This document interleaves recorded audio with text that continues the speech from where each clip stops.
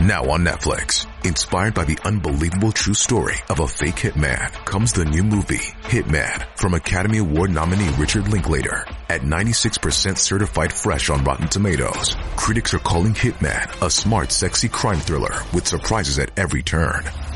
Starring Glenn Powell and Adria Arjona, Hitman. Now playing on Netflix and in select theaters. Rated R. We took it all. We brought them to our land. An endless night, ember hot and icy cold. The rage of the earth. We made this curse.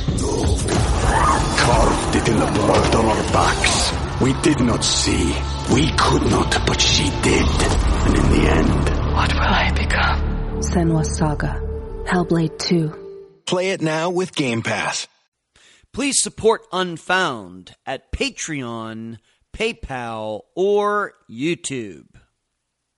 On this episode, I have 2 Unfound Now updates. I finally run across a disappearance involving a well. I give my insight into the Rainbow Bridge incident, and I cover a bunch of other stuff, including continuing trivia success. I'm Ed Denzel, and this is Unfound Live for November 27th, 2023.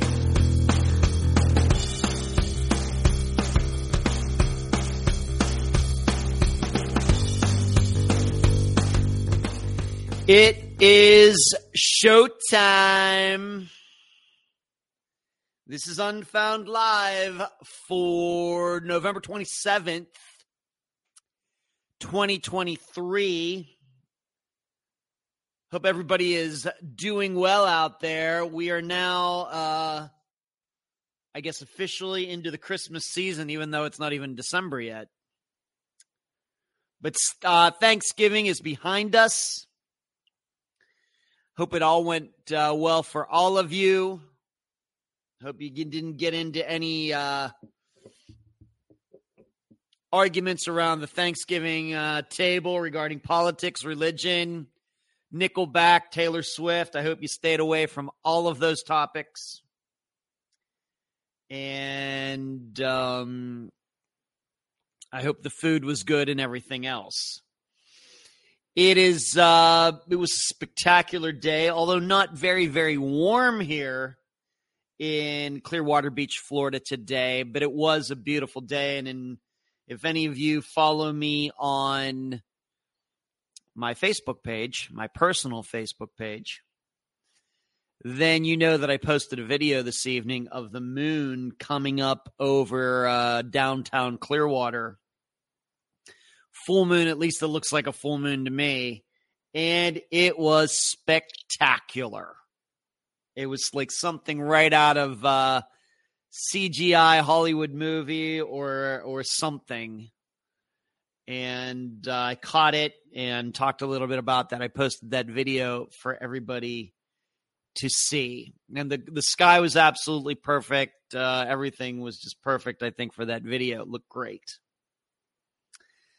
So before we go any further, as you are listening/watching tonight, I hope you will give this live show a thumbs up. If you are on YouTube, if you are watching on the Facebook page or in the Facebook group, do what you can. And if you are listening to this as a podcast, once I make this a podcast the day after, every Tuesday, kind of early afternoon is when the podcast version of the show comes out.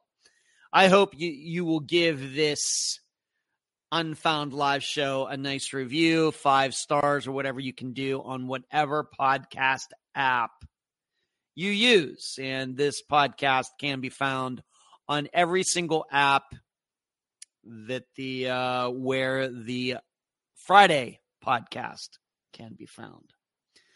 So there you go.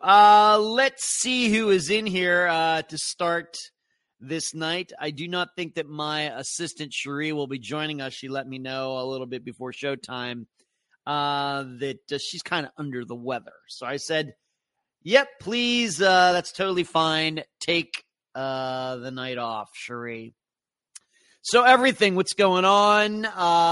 Nephew Charles, I'll be seeing you sooner probably than we realize, Charlie, here in a few weeks in Pennsylvania. Karen, Valerie, I think of the song, what is it, by Winwood, Stevie Winwood, right? Is that his name? Steve Winwood? Yeah. Valerie, that song. Jasmine, Lisa, hello, Lisa, what's going on? I posted those links for you, the Patreon and PayPal links for everybody. And hi, mate, hope you're well. I hope, who is that Facebook user saying hi, mate? I hope you're doing well, too. Patty, Hazel, what's going on? Suzanne, Mary Jane, what's going on? Mary Jane, thank you. Sharing it. Kathy, Deborah, good to see all of you in there. And if you were looking at the chat, maybe I haven't brought this up for a while. If you see all those people that have green names in the chat, that means they are supporters of Unfound on YouTube. And how you get to do that is you hit the join button. And you will get some things that other people do not get. So if you're watching on the YouTube channel right now, you've seen the join button below that. Sign up for the very, very, very low price of, I think it's $3 a month, I think it is. You get some things that other people don't. So think about it. Those are why those people's names are in green. And Charlie says, yep, looking forward to the Ohio, Pennsylvania trip. Yeah, I will. I'm going to be in the Denver area, if you can believe it. Right before that, I'm going to be talking about that before the night is out. So it's going to be, I'm going to take the long way to get to Pennsylvania here in a few weeks. So that's everybody that's in the chat right now. And, of course, a lot of people watch and don't write anything at all. That's fine, too. As far as what's going on with me, since you saw me last, at least on the live show, of course, if you've listened to the podcast that came out on Friday, you've heard me. But as far as the last time you saw me, since the last time, last Tuesday, my brother Brian and I and my friend Kevin went and played trivia on Tuesday, being that we couldn't go play trivia on Thursday due to being Thanksgiving. On Tuesday, we went, and we came in third place. We're actually second place going into the final question, got passed up by a team, finished third. It was okay. Probably missed a couple questions that we should have gotten, but it was a good time. Haven't played trivia on a Tuesday at Fat Cats in a very, very, very, very long time.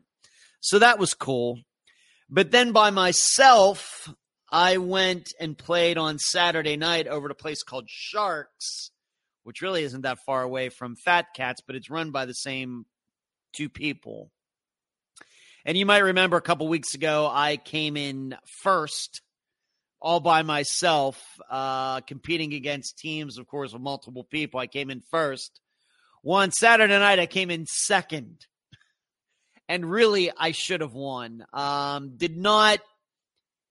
missed a couple questions that I should have gotten. And I didn't spread out the points, putting point values on the different answers.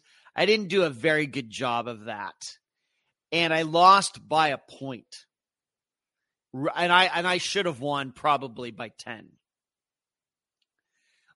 So I'm kind of a smart guy, I guess. But the weird thing is, who did I lose to? I lost to another guy who was there by himself. I didn't lose to like some team with like 5 or 8 people on it. I lost to another guy who was there by himself. I mean, I don't know what to tell you. I mean, that's very rare. I don't know how many teams were there on Saturday night. I don't know, maybe 17 or something. And I think he and I were the only 2 people on our own teams, just one-person teams. And here we are coming in first and second. I can't explain it. I don't have any good answer for that. But it's a good time. And, I love playing with my teammates. We've been doing this over at Fat Cats maybe for 11 years, maybe like the year after I got here or something. I mean, it's been a long time. I mean, we hardly ever miss any of the weeks. But, I've kind of started thinking that, I got to maybe try out my own skills all on my own. And I'm doing kind of well, I guess. I might go play trivia tomorrow night because I can't go on Thursday because we got the Dr. Telesco show on Thursday. So I may go tomorrow night. But I know I won't go Saturday night because Saturday, this weekend, I have a disc golf tournament to play down in Bradenton. And I'm not going to go play and then come home and then I'm not going to trivia. I'm not going to do that. So if I'm going to be playing trivia with over the next week, it's going to have to happen tomorrow night or it's not happening. So we'll just have to see. Who else is in here? Assistant Carrie, what's going on? How can we forget you came in first yet? Well, you should not forget, Hazel. You should not forget that I came in first 2 weeks ago, and I won actually by quite a bit by getting the final answer. Nobody else got it. What happened on Saturday was I think I was sixth going to the final question, and what was the final question? What artist started the Cubist movement? What painter / artist started the Cubist movement? And I know I let people guess before. Of course, the answer is Picasso. And I knew that, and I guess a lot of other teams didn't. So I jumped from like sixth up to second. Whereas when I won a couple weeks ago, I was actually in second to going to the final question and ended up winning by like 13, some like crazy number or something. So funny how those things work out sometimes. Just depends on the questions. Like I said, I got a ton of questions right. It's on the ones I missed. I lost 7 points on one question alone. That should never happen. Bad strategy on my part at that point. All right, moving on. Like I said, I got disc golf happening this weekend down in Bradenton. Actually, I've not been playing any disc golf. Been too busy. I have been putting. You can't see it in the background. I do have a basket here where I've been practicing my putting, which really needs it. And but I haven't been going out and throwing. But I will get out at least one day before Saturday, and I'll play one round each day down in Bradenton. The one course, not too hot on it, but the other course I don't mind. I haven't played these courses very much. But, if I play like I did a week ago at Taylor, I should be okay. We'll just have to see. But there'll be locals down there that play those courses quite a bit. So I'm going to have a big disadvantage, but we'll just have to see. Down in Bradenton. It's not that far of a drive, so I'll drive down and back each day, and I'm playing a different course each day. It'll be tee time, so just one round on Saturday, one round on Sunday. And then, of course, the final bit, I guess, of personal news is that for Thanksgiving, I had told you, I'm going to cook up some wings and everything, and here me, stupid me, I forgot to go get chicken wings. And the grocery stores are closed on Christmas Day. So I ended up eating some hamburgers and some Cheetos. That's what I had for Thanksgiving. That's a true story. So I was going to cook up the wings, and I don't know what happened. It was like I planned to go get wings on Wednesday and forgot. I think I was busy or something. And I was like, I'll just get them on Thursday. Oh, yeah, that's right. Grocery store not open on Thanksgiving. So I do have wings in in there now. Probably if I go to trivia tomorrow, I won't cook them. So maybe it'll have to wait till Wednesday before I get back to cooking some wings. In other news, maybe a couple other things, being that my nephew Charlie, who's in the chat, and myself are going to Pennsylvania I shipped a suit of mine to Pennsylvania last week. I put it in a suit, one of those suit type of things that I have, and as you would guess, I don't wear suits very often. And, but I do have a suit carrier. So I took the suit carrier, put the suit and the shoes and everything in it, and then took it to UPS. They put it in a box and it got shipped to Pennsylvania. And, so it got there. I don't know where it's there. My dad told me it's there. I don't know if it got there on like Saturday or today.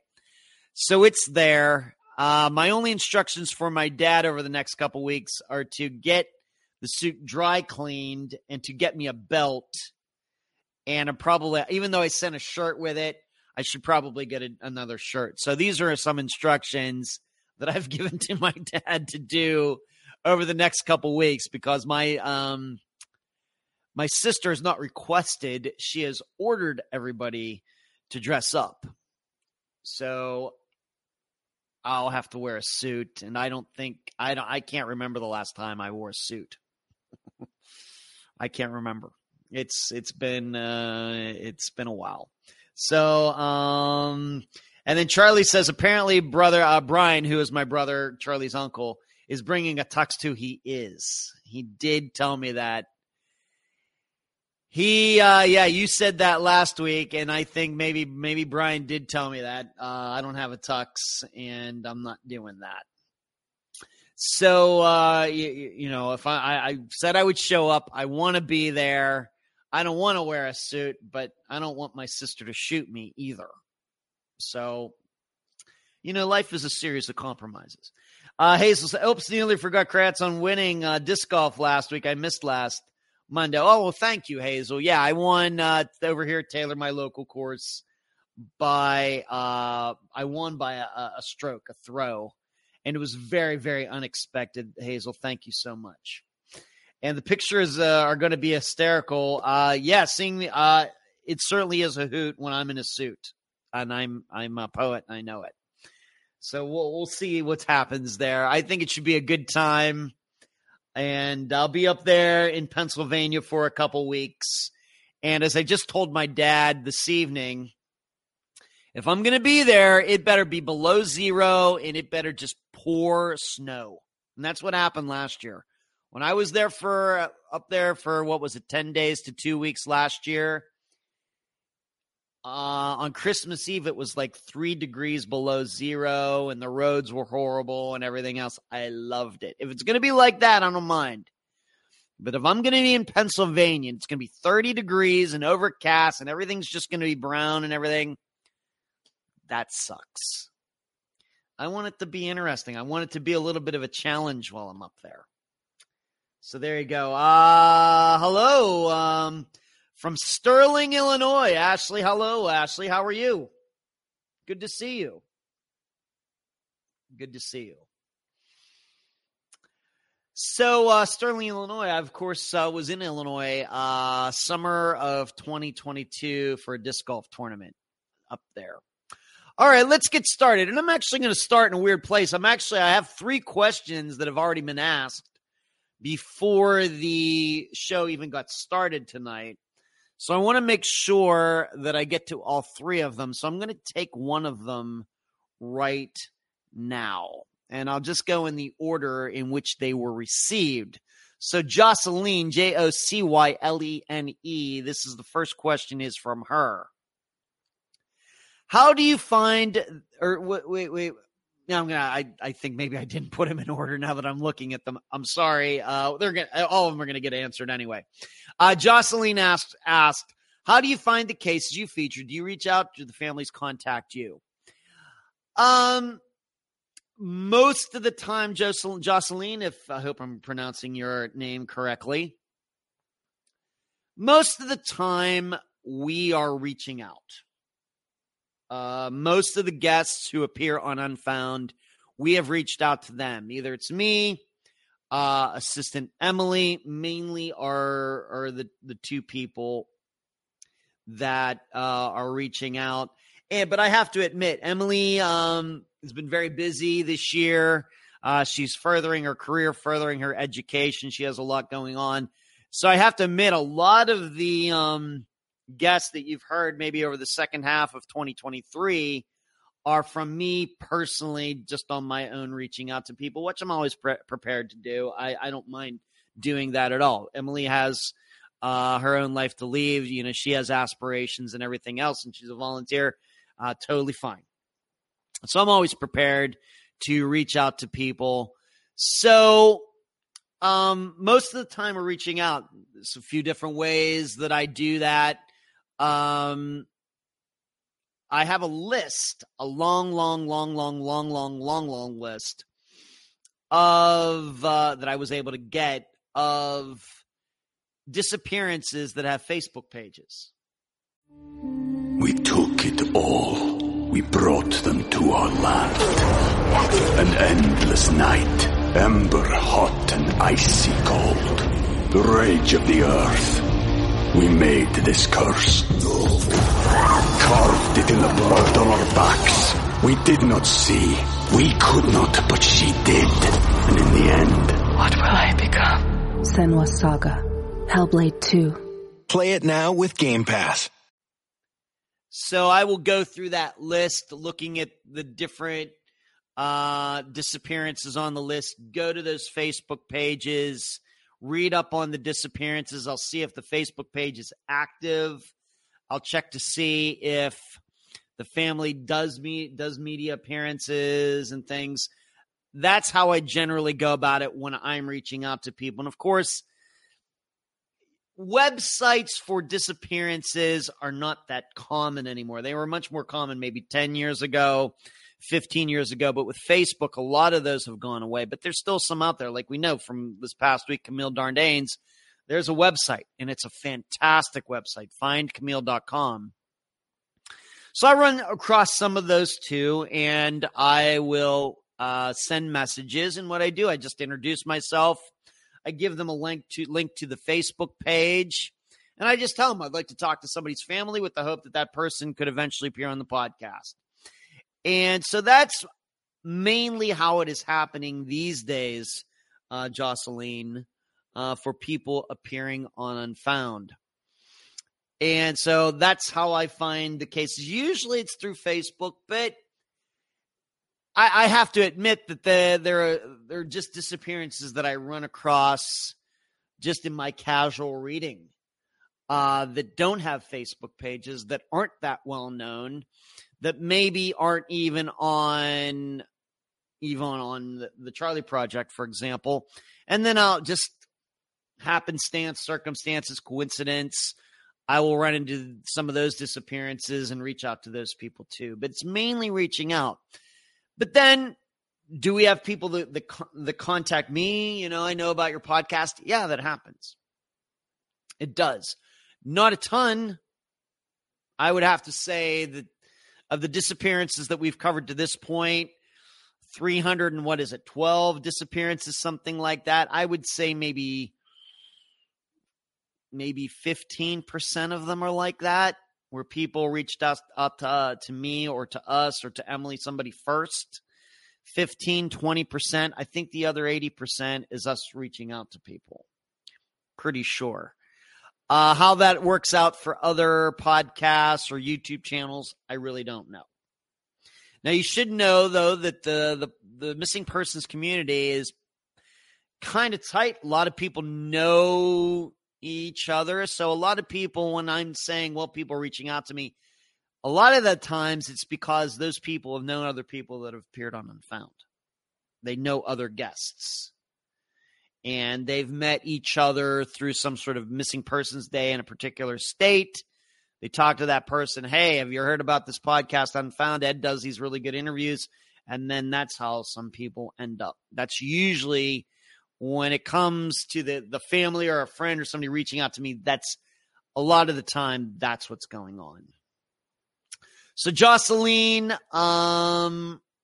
it's a mixture of both, but I would say it breaks down to about 80% us reaching out and 20% people contacting us. That's just a rough guess. It might be, it surely is not more than that. It's probably less than that. That's probably the high water mark. It might be more like 85%, 15%, but I'm going to just say 80-20 for purposes of your answer. So thank you, Jocelyn, for the question. Good question. Good question. Or as they say on Family Feud, good answer. Good answer. So let's go to the Camille Dardane's poll. Very simple. There were multiple answers, but it's a very simple question. Who was responsible for Camille's disappearance? This is a poll that I post in the discussion group on Facebook every week. As long as there is a disappearance that we've covered. And unlike maybe the update episodes, or maybe recently the Resolved episode that played. And I gave the choices of Camille caused her own disappearance. Kiko's responsible for it. Cruz was responsible for it. Cruz and Kiko are responsible for it, or somebody else is responsible for it. And in the discussion group, the thinking is that, yes, Cruz is overwhelming majority of the people answered that Cruz all by himself was responsible.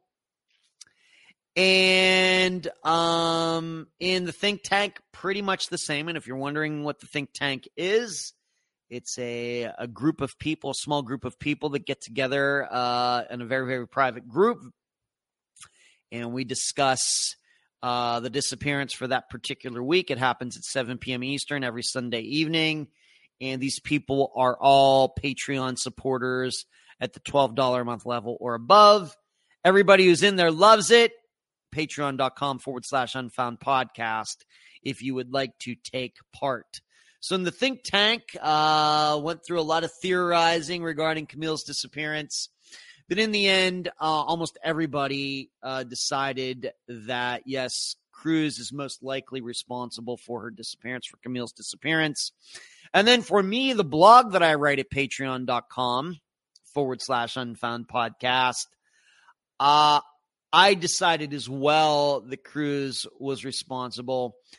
But I spent a lot of the blog writing about how do people end up in situations like this. I think that what was, is it unique, but something that maybe catches our attention regarding just Camille's life is here she was in 1985, 86, 87, getting all this attention, being on Good Morning America, marrying this guy who was falsely accused. Everybody's thinking, wow, this wonderful woman. And 8 years later, she's going missing, and she's a drug addict. She's a felon. She's a prostitute in Las Vegas.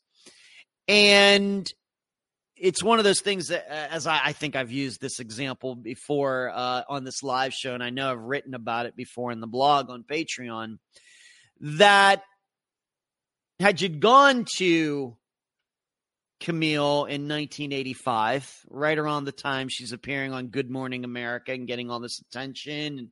And we posted the video. You get to watch it for yourself, her being interviewed. If I would have been standing there off stage when she comes off stage and tell her, I'm from the future, and 1994, you're going to go missing in Las Vegas, and you're going to be an addict, you're going to be a prostitute, you're going to be a felon, I'm sure Camille would have said that's crazy. But that's what happened. And so I spent a lot of the blog writing about, how does this happen? How does somebody going from, living a good life, interesting life, making good choices and everything, to just a few years later, whether it has to do with a disappearance or somebody just ending up in jail or whatever it is, how does this happen?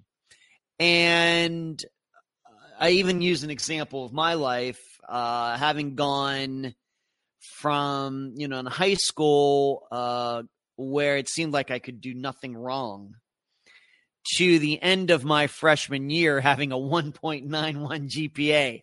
How did that happen, Ed? And so I talk a little bit about that. I'm very honest about, looking back at it now that I'm 53, and that was over 30 years ago. What exactly went on? How do I view it now? And because I'm sure if you'd have told me in 1987 when I was in 10th grade, doing a lot of great things, doing well in school, doing well in sports, I was in drama club and everything else, playing the piano, everything. A few years you're going to go to a particular school and after the freshman year, you're going to have a 1.91 GPA. I would have said that's crazy, but it happened. So, I write about that. So if that sounds like an interesting topic to you, along with the whole disappearance of Camille Dardanes, please go to patreon.com/Unfound podcast. And over 3,000 words, you'll get to see a little inner workings of me, a little part of my life, along with my analysis of how Camille, fell so quickly, in a very short period of time.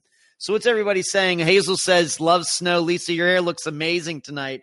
Ed, I'll let it know, Lisa. Thank you. And Valerie says, Emily is a good person. I'm happy for her. Me too, Valerie. I've known Emily since for over 6 years now, although we've never met in person. I've seen her go through a lot of changes over the last 6 years, and they've all, in contrast to me, just what I was talking about with Camille going the wrong direction. Me, for a time in my life, going the wrong direction. Emily is going in so many positive directions, I can't even count them. She's making such great decisions and things, and I'm so happy for her. Hello, Facebook user who just tuned in here. I don't know who that is, but hello to you. I just have to remember, if you're watching on Facebook, I can't see your names, unfortunately. All right, moving on. I want to remind everybody that this Thursday, I kind of already mentioned that in the intro, that Dr. Telesco and I will be getting together. The band is back together for the end of November of 2023. I hope you will tune in to the Fischler College of Education and School of Criminal Justice channel at 7 p.m. Eastern on Thursday evening on YouTube, where I guess I'm going to be doing most of the talking. I'm going to be talking about the Colonial Parkway murders. And, of course, that was almost a year ago. Those were the episodes that pretty much finished off the year 2022. The update episode was the last episode of 2022, and an update episode will be the last episode of 2023 as well. But if you'll remember, around Christmas time last year, that is when the Colonial Parkway episodes came out. They were very long episodes. I think it was a total of over 4 hours, and I think I split those up into 2-hour sections, or maybe I didn't. I forget. But it was very, very long. And so Dr. Telesco and I, that will be the topic for her show this Thursday. But what I'm going to do, it's not going to get too much into Keith, Colin, Sandra Haley's disappearances, even though they were the main topic from a year ago. What I'm going to do, given that Dr. Telesco's show is only like an hour or something, I'm just going to narrow it down to looking at the 3 pairs of murders and then Keith and Sandra's disappearances and tell you, the audience, why I don't think any of them are connected. Now, I did that last year for those episodes back then, and I'm going to do it now, but it'll be in a little more condensed fashion. And certainly getting to talk about all of this with Dr. Telesco, getting her insights, and anybody who's in the chat, of course, some of her students, assistants, that will be very interesting as well. So this, that's what we're going to be doing this Thursday. I'm going to have to pack a lot of material because I got to leave time for discussion at the end. So I really had to just narrow down to the essentials of those 3 other pairs of murders, and also Keith and Sandra's disappearances, and really get right to it as to why I don't believe they're connected. And the reason I wanted to do it this way, of course, I could have picked anything for us to discuss this month. But really, the reason I'm doing this is because I do want it to get out there more and more that there is no reason to believe any of those murders and the disappearances are connected at all. The facts, I think, should lead us toward a direction of them all being seen as separate. Whereas I think for reasons of convenience, for marketing, for selling books and everything else, too many people have wanted to portray this as some sort of serial killer or, pairs of serial killers or something were working in that area at that time. I see no evidence of that at all. And so I'm going to present my argument here on Thursday with Dr. Telesco's help. Because you also have to remember something else. This whole idea that I think is the popular idea, that the most common idea, that it was just the work of maybe one person or two people working together, that hasn't gotten investigators anywhere. 36, it started in 86, so 37 years later, it's gotten nowhere regarding any of it. Whereas when you look at the murders from 86, 87, the disappearances in 88, and then the murders in 1989, all 2 and 8 all together, 2. There was at least one person in each of those pairings who would have wanted that person dead. That's what continues to stick out to me. And as soon as I started looking into this, really like in August of 2022, and even though the episode didn't come out until December, it took me a while to put it all together. That became very obvious to me very quickly. That in each one of these murders and the disappearances, there was some really, really, really, really, really good suspect out there. What are the odds? So I'm going to talk about all of that. Of course, I will have notes for Thursday, and I will be interested to get Dr. Telesco's insight. And that is how we will finish off the year 2022, appearing on Dr. Telesco's show. You should know, though, we already have all the shows lined up for the spring semester, January, February, March, and April. And I don't think I'm ruining anything by saying in January we're going to be starting with the 9/11 disappearance of Sneha Phillips. Being that I'm the disappearance guy, being that Dr. Telesco is the 9/11 woman, being that she was there, NYPD at the time, she has talked a lot about her experiences. I thought that would make a good match, so I ran that idea by her. So I can already tell you for January, we'll be talking about the disappearance of Sneha Phillips. Of course, this is a disappearance that has not been covered on Unfound. Maybe it will happen one of these days. But I have to admit, I'm not convinced that she disappeared down at the World Trade Center. So not to give too much away, and that attitude might keep the family from ever talking to me, but I'm just going to say that. But we'll get Dr. Telesco. She was the one that was there. So we'll get her opinions on whether she thinks it's possible that Sneha Phillips disappeared down there at the World Trade Centers on September 11th of 2001. So there you go. Let's see what everybody is saying. Hello, Shelly. Everybody, please note that Shelly Barron, the mother of Brandon Barron, is in the chat tonight. And all of you probably saw the recent news, very sad news, that Shelly's son, Brandon, of course, he was the topic of an episode just within the last couple of months where Shelly and her husband appeared. Very sadly, Brandon's remains were found just very recently, and his remains were found not too far from where he was last seen by Shelly and her husband, for the last time, where they saw him. If you will remember, to remind everybody, they were going down the road. They saw their son walking. They did not stop because of tensions that were going on at the time. And just recently, some electrical workers clearing like, where power lines run, sometimes out in the middle of the woods or something. They were clearing out some brush, and they came across remains, and they ended up being Brandon's. And just want to tell to the Barron family, you have our deepest sympathies here at Unfound. So that is who Shelly is in the chat if you see her name. Very, very sad. And I will, all of you should know, of course, we have an update episode coming up a month from now.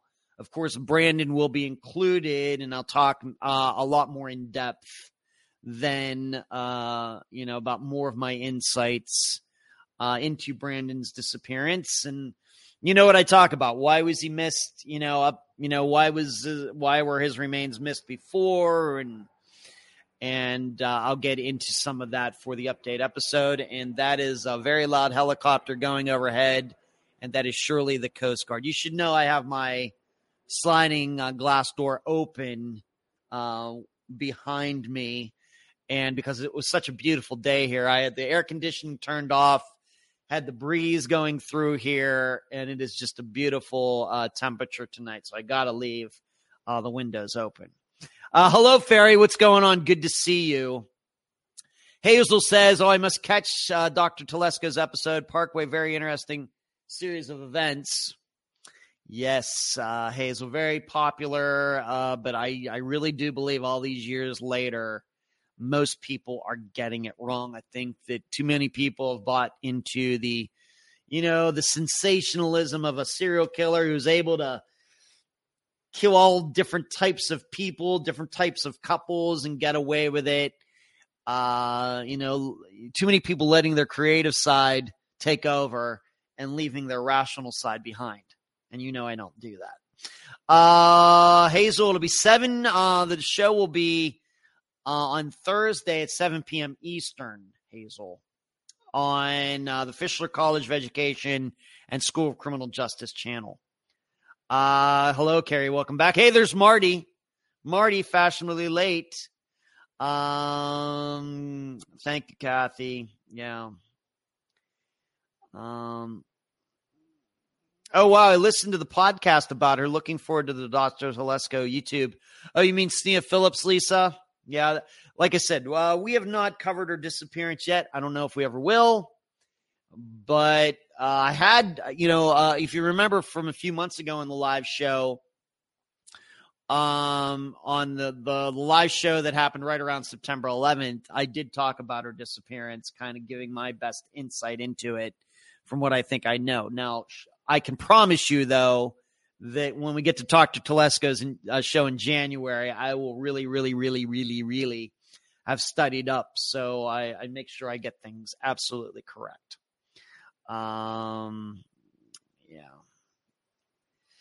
Shelly, you're very welcome. You're very welcome. Yeah, you got to be fashionably late, Marty. Yes. Okay, everybody. Thank you all for offering Shelly your condolences. Yeah, thank you so much. Yeah, Marty, you got to see Dr. Telesco's show. Yeah, I don't know if Marty have ever caught any of those before, but always have a good time with the good doctor. All right, moving on. Some other things. The next Unfound Now, where I look at a very recent disappearance, will be coming out before the end of the week. I've already picked out the young lady whose disappearance very recently happened. She is still missing. Probably going to do that on... Maybe I can get it done tomorrow. If I don't do it tomorrow, no. It's going to get done before the end of the month. I just don't know if it's going to be tomorrow, Wednesday, or Thursday. We'll just have to see. But I will get that done. I will post that, and I will give my analysis of a very, very recent disappearance. And if you've noticed, I try to go back and forth, male, female, back and forth. And this month, I will be a young woman who has gone missing, who is still missing. Moving on, the Found episode for all of you Patreon supporters at the $5 a month level and above, and all of you YouTube supporters, you now know that the newest episode of Found is out, where I go from disappearance to discovery of Agatha Christie. I've been talking about this. I've mentioned this on the last couple of episodes that it would be coming out. It came out a couple days ago. I got the recording done. What was it, last night? It came out last night, I guess. And so all of you Patreon at the $5 a month level above people, and anybody who is or not a subscriber, but a member, got to hit the join button for the YouTube channel. All of you now have access to that. And if anybody's wondering, well, what is that? I analyze disappearances that were solved. And so this month I took a look at Agatha Christie, who, yes, famous author, mystery writer, one of the most famous authors of all time. She went missing for 11 days back in 1926. And so I look at her disappearance. I look at the time that during she was missing, during those 11 days. And then I analyze her eventual discovery.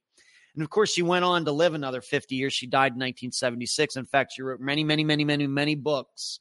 Probably her most famous books after her disappearance occurred, once she came back. And if you're interested, there is a movie out there that came out in 1979 called Agatha that analyzes this part of her life. It's fictional, but you might find it interesting. I'm not sure if I've seen it or not. I don't know. But Vanessa Redgrave plays Agatha Christie. Dustin Hoffman plays her husband. And then Timothy Dalton is also in it. Anybody who knows him knows that he played James Bond a couple times in the late 1980s. So if that's something that sounds interesting to you, the Found series that started back in March, please hit the join button on YouTube or go sign up at Patreon at the $5 a month level or above. All right, let's get back to another question. I already answered Jocelyn's question. We're now going, Valerie, I see your question too. Your question's going to get answered tonight before we're done for sure. Don't worry about it. We're going to get to it. But the next question was from Dawn, D-A-W-N. And her question is, was there a specific missing persons case that got you into true crime?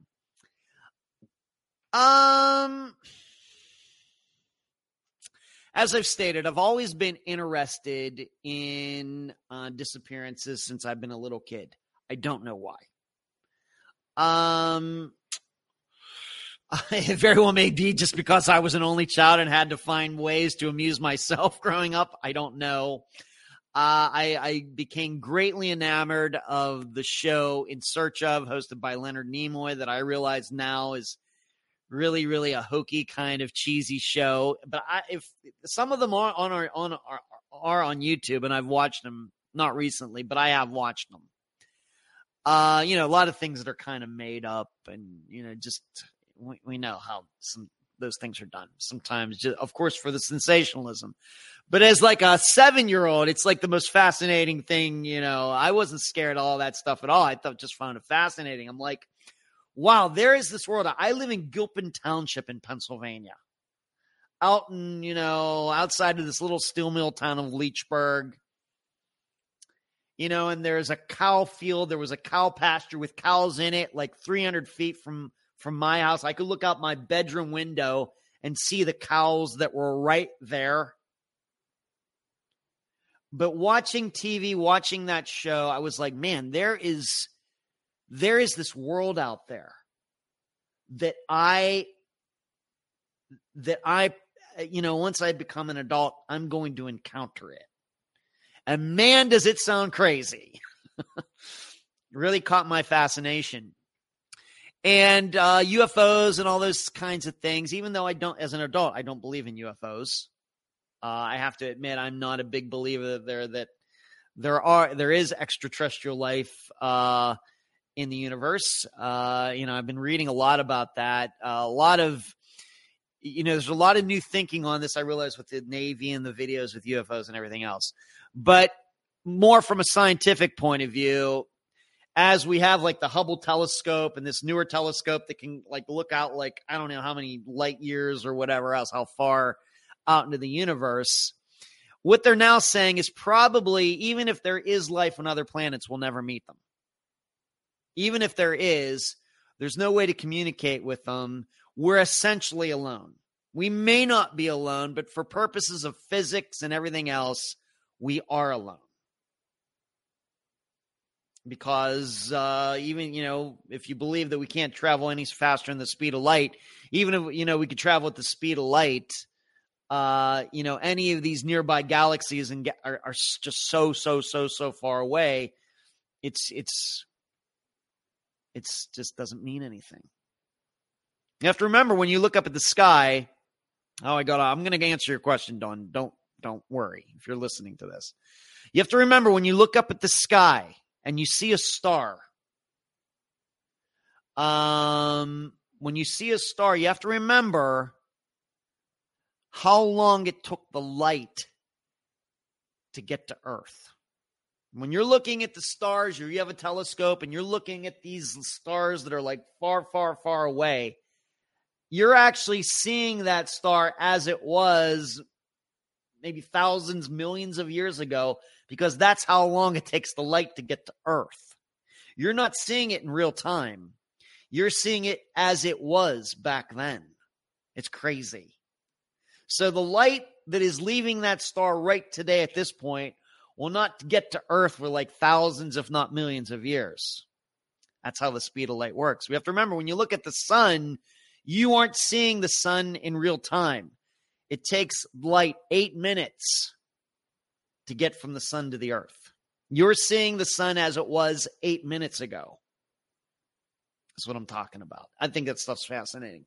But getting back to so that's how I got into all this stuff. But I would say a specific missing persons case, I would have to say that it was the internet era. And I would say, and I've said this before, I think, the first disappearance I can remember taking an interest once I got onto the internet. And the thing is, the disappearance in the internet kind of started right around the same time, at least in my life, was Jody Huisentruit. And I think that taking an interest in her disappearance from 1995, and then being one of the first people when FindJody.com originally started, like over 20 years ago, and had a forum, I was one of the first people in the forum. I would probably say it's that. I would probably say it was Jody Huisentruit's, because I got onto the internet and she had disappeared right before the internet started in my area of Pennsylvania. And I've just been with it ever since. Never could have predicted I'd be doing a podcast. Of course, podcasting didn't exist back then. Never could have existed, would have ever suspected that Caroline Lowe would become a very good friend of mine, be a guest on the podcast, and I would be, so deep into Jody's disappearance and, analyzing it for the podcast. You never could have guessed that back in 1995 or 96 when I first got on the internet. It was somewhere around in there. So Dawn, I think that answers your question. Was there a specific missing persons case that got you into true crime? I've always been into kind of true crime stuff, but if we're going to talk about the internet age, me as an adult, kind of disappearance that happened in that time, not a disappearance like Amelia Earhart that happened, way back when, but a disappearance that happened in like the internet age in the late 20th century when I was getting into the internet and everything. It would be Jody Huisentruit that's got me into true crime as we understand that term today. So maybe some of you maybe want to answer Dawn's question too. What was specific missing persons case got you into true crime? Maybe some of you want to post your answers in the chat tonight as I continue on. Marty says, I caught a few Dr. T shows. Always a great show. Thank you. Valerie says, oh, Beyond's excited. I don't think she disappeared at 9/11 either. Sorry, I'm passionate about that case. All right. So Valerie is really looking forward to January for Sneha Phillips on the Dr. Telesco show. Absolutely. Okay. Love that. Love the Found series. Thank you, Marty. You're going to like Agatha Christie. It's a little over an hour long, and I read articles from back from 1926. It's fascinating. You're going to like it. Missing on 9/11 was the podcast about Sneha. I might have to listen to that. Is it any good, Lisa? I know you are a very passionate follower of Unfound. What am I going to think about this podcast if I go and listen to it? Just tell me now. Missing on 9/11. They will always be a step ahead. Aliens, Facebook user, maybe. I believe aliens have visited Earth with way better abilities than we have. All right, Hazel. Ed, stop spoiling my looking at stars in the sky now. I'm not spoiling it for you. I'm just telling you the physics of it. Now, the physics may be spoiling it for you, but I'm not spoiling it for you. That's just how everything works. And I'm a big Star Trek fan. They're traveling way faster than the speed of light and everything else. That's just the way we understand science as it is right now. Ed, have you ever looked through a powerful telescope at the planets? I thought it was creepy. I have, Fairy. I have. And it is weird. It's weird to know that you can see something so clearly, and you know that if you were to jump in your car today, it would take you, you'd never get there. You could see something so far away that if you got in your car, you'd be dead before you got there. Weird. It's really weird. I would compare it to, when I went to the Grand Canyon back in 1998 and standing on the south rim of the Grand Canyon and then being able to look down way, way, way, way down into the deep of the canyon saying, oh, well, the bottom is right there. And then you find it, if you were to start walking right now, it would take you 2 days to get there. You can see where you're going. You see your destination. It seems like it's right there, but it takes 2 days to get there. It's crazy. Internet is amazing. Thank you for the answer. My friend's sister went missing in 94, and the internet brought her home in 2012. Wow. Facebook user, who are you? Once again, if anybody's commenting on Facebook, I cannot see your names. Carrie says, Angela Hammond of Clinton, Missouri. That makes sense, Carrie. Lisa, that podcast is good. Okay, I'm going to have to check it out. Ferry started reading Ann Rule's books living in the PNW. I was fascinated. That's how Ferry got started. Hazel says, I think J.C. Lee Dugard, and I was beyond thrilled when she was found. That's a disappearance that I talked about on the Found series, Hazel. And Ferry, I love Ann Rule. She and Truman Capote in Cold Blood are what got me interested in true crime. I read In Cold Blood in high school. All right, so there you go. That answers Dawn's question. And Valerie, I promise I will get to yours before we are done.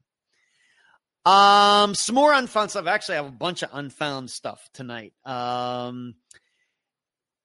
It seems, and you heard me mention this to my nephew Charles, who's always in the chat on Monday nights. I'm going to be going to Colorado before I go to Pennsylvania, and it sounds to me right now like I'm only going to be there maybe for a day, maybe 2 days at the most. Either way, I think that I'll get to Pennsylvania on the 14th, but I don't know if I'm going to fly to Colorado on the 12th or what. But I'm going to be going out there. We've kind of worked out some things. And I will be going out to Colorado to take part in a TV show, a 3-part series regarding the murder of Janelle Matthews. And from there is when I will go to Pennsylvania. Now, I will tell you, I haven't made a decision on what I'm going to be doing for an episode that week. Depends. I'm going to be doing the interview for the December 8th episode this Friday.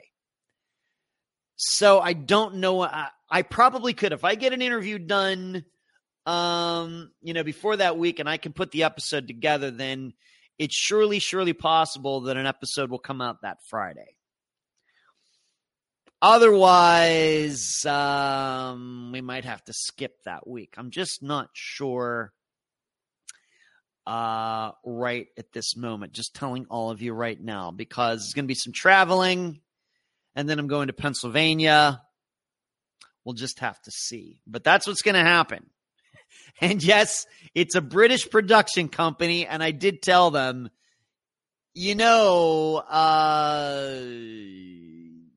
December's probably, if you're from England, it's probably not the best choice of states in December. But that's what they wanted to do. That's what they're going to do. So I'm going. And so you will see me sometime next year on this TV show. I think it's going to play in the United States. I don't know on what channel or anything just yet. But they are using a lot of, they've interviewed quite a few people. But they're using a lot of material that I've provided them regarding my own notes, my transcripts from the trial, of course, the letters I've gotten from Steve Pankey in the last few months. So I've provided them with quite a bit. So I will be interested to see how it all comes out. And yes, I've told them that I have doubts about Steve Pankey's guilt. They know that. So I don't know if that's going to come out in the series. I don't know.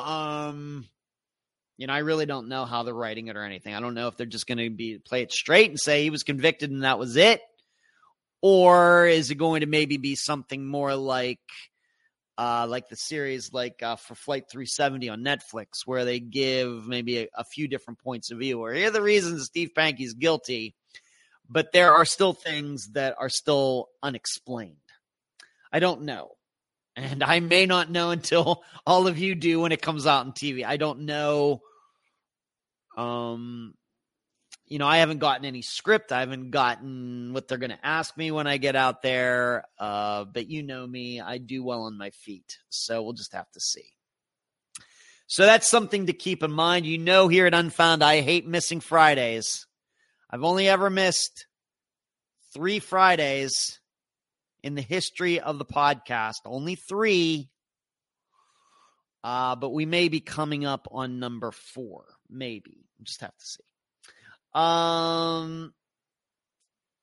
Hazel says other memorable disappearances are Brianna Maitland and Mara Murray. Of course, we covered Mara Murray, had her sister on. She did a fantastic interview. Marty Murray, also from Marty. Oh, you're Dawn. Hello. Well, hello, Dawn. You're welcome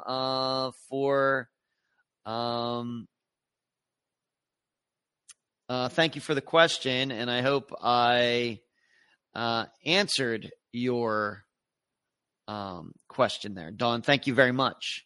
And it was 2014. Oh, okay.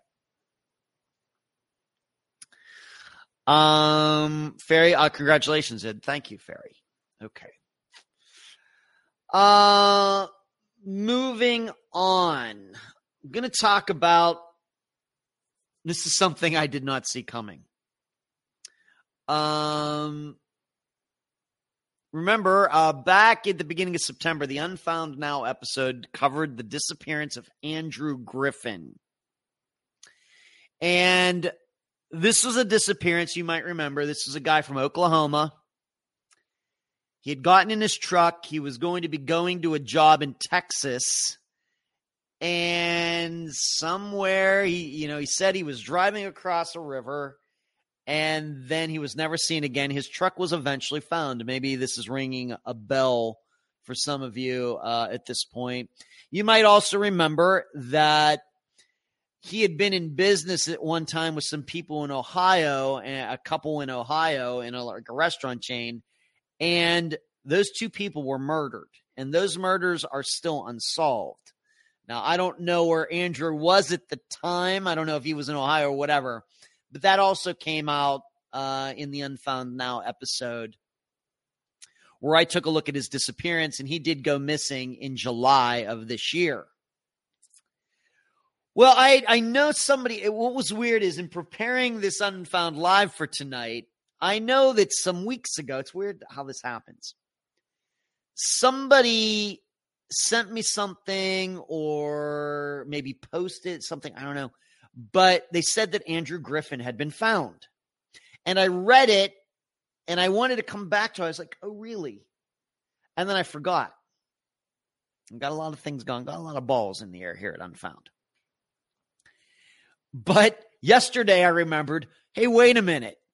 I remember some weeks ago, somebody told me that the topic, a person from an Unfound Now episode, had been found. That guy who was driving. Whatever happened to that? So I was like, well, what exactly? Was he dead? Was he alive? What's the story here? So I started looking into it.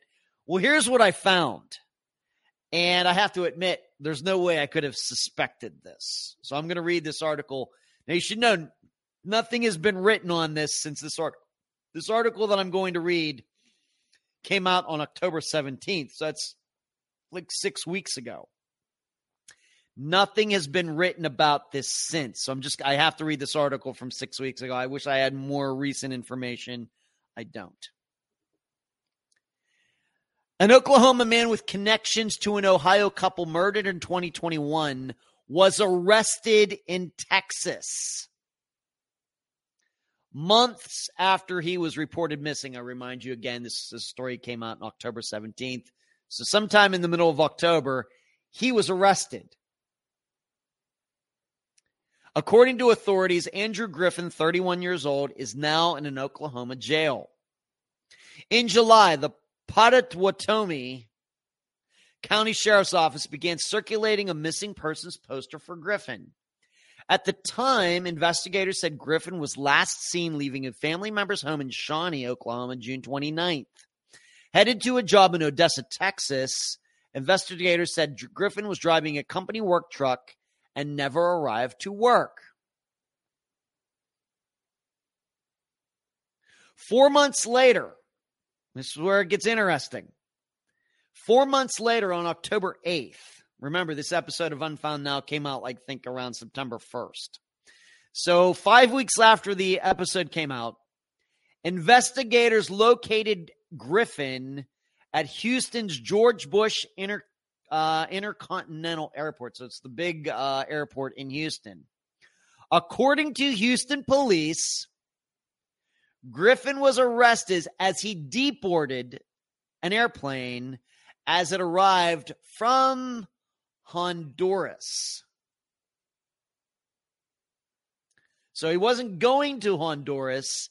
He had been in the country, of course, Central American country. He had been in Honduras. And he was arrested as he got off the plane.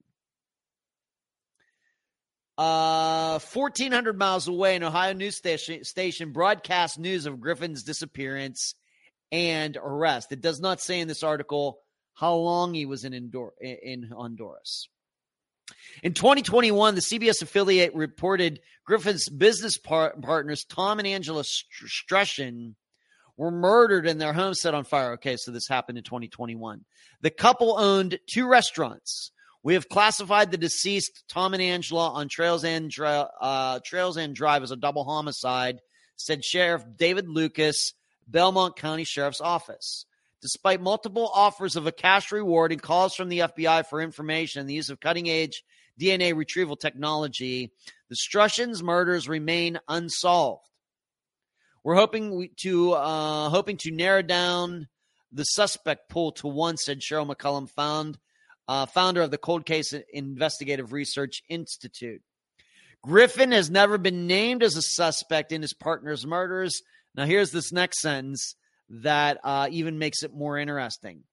He remains in the LaFleur County Jail, which is in Oklahoma, where he has been charged with kidnapping and domestic violence.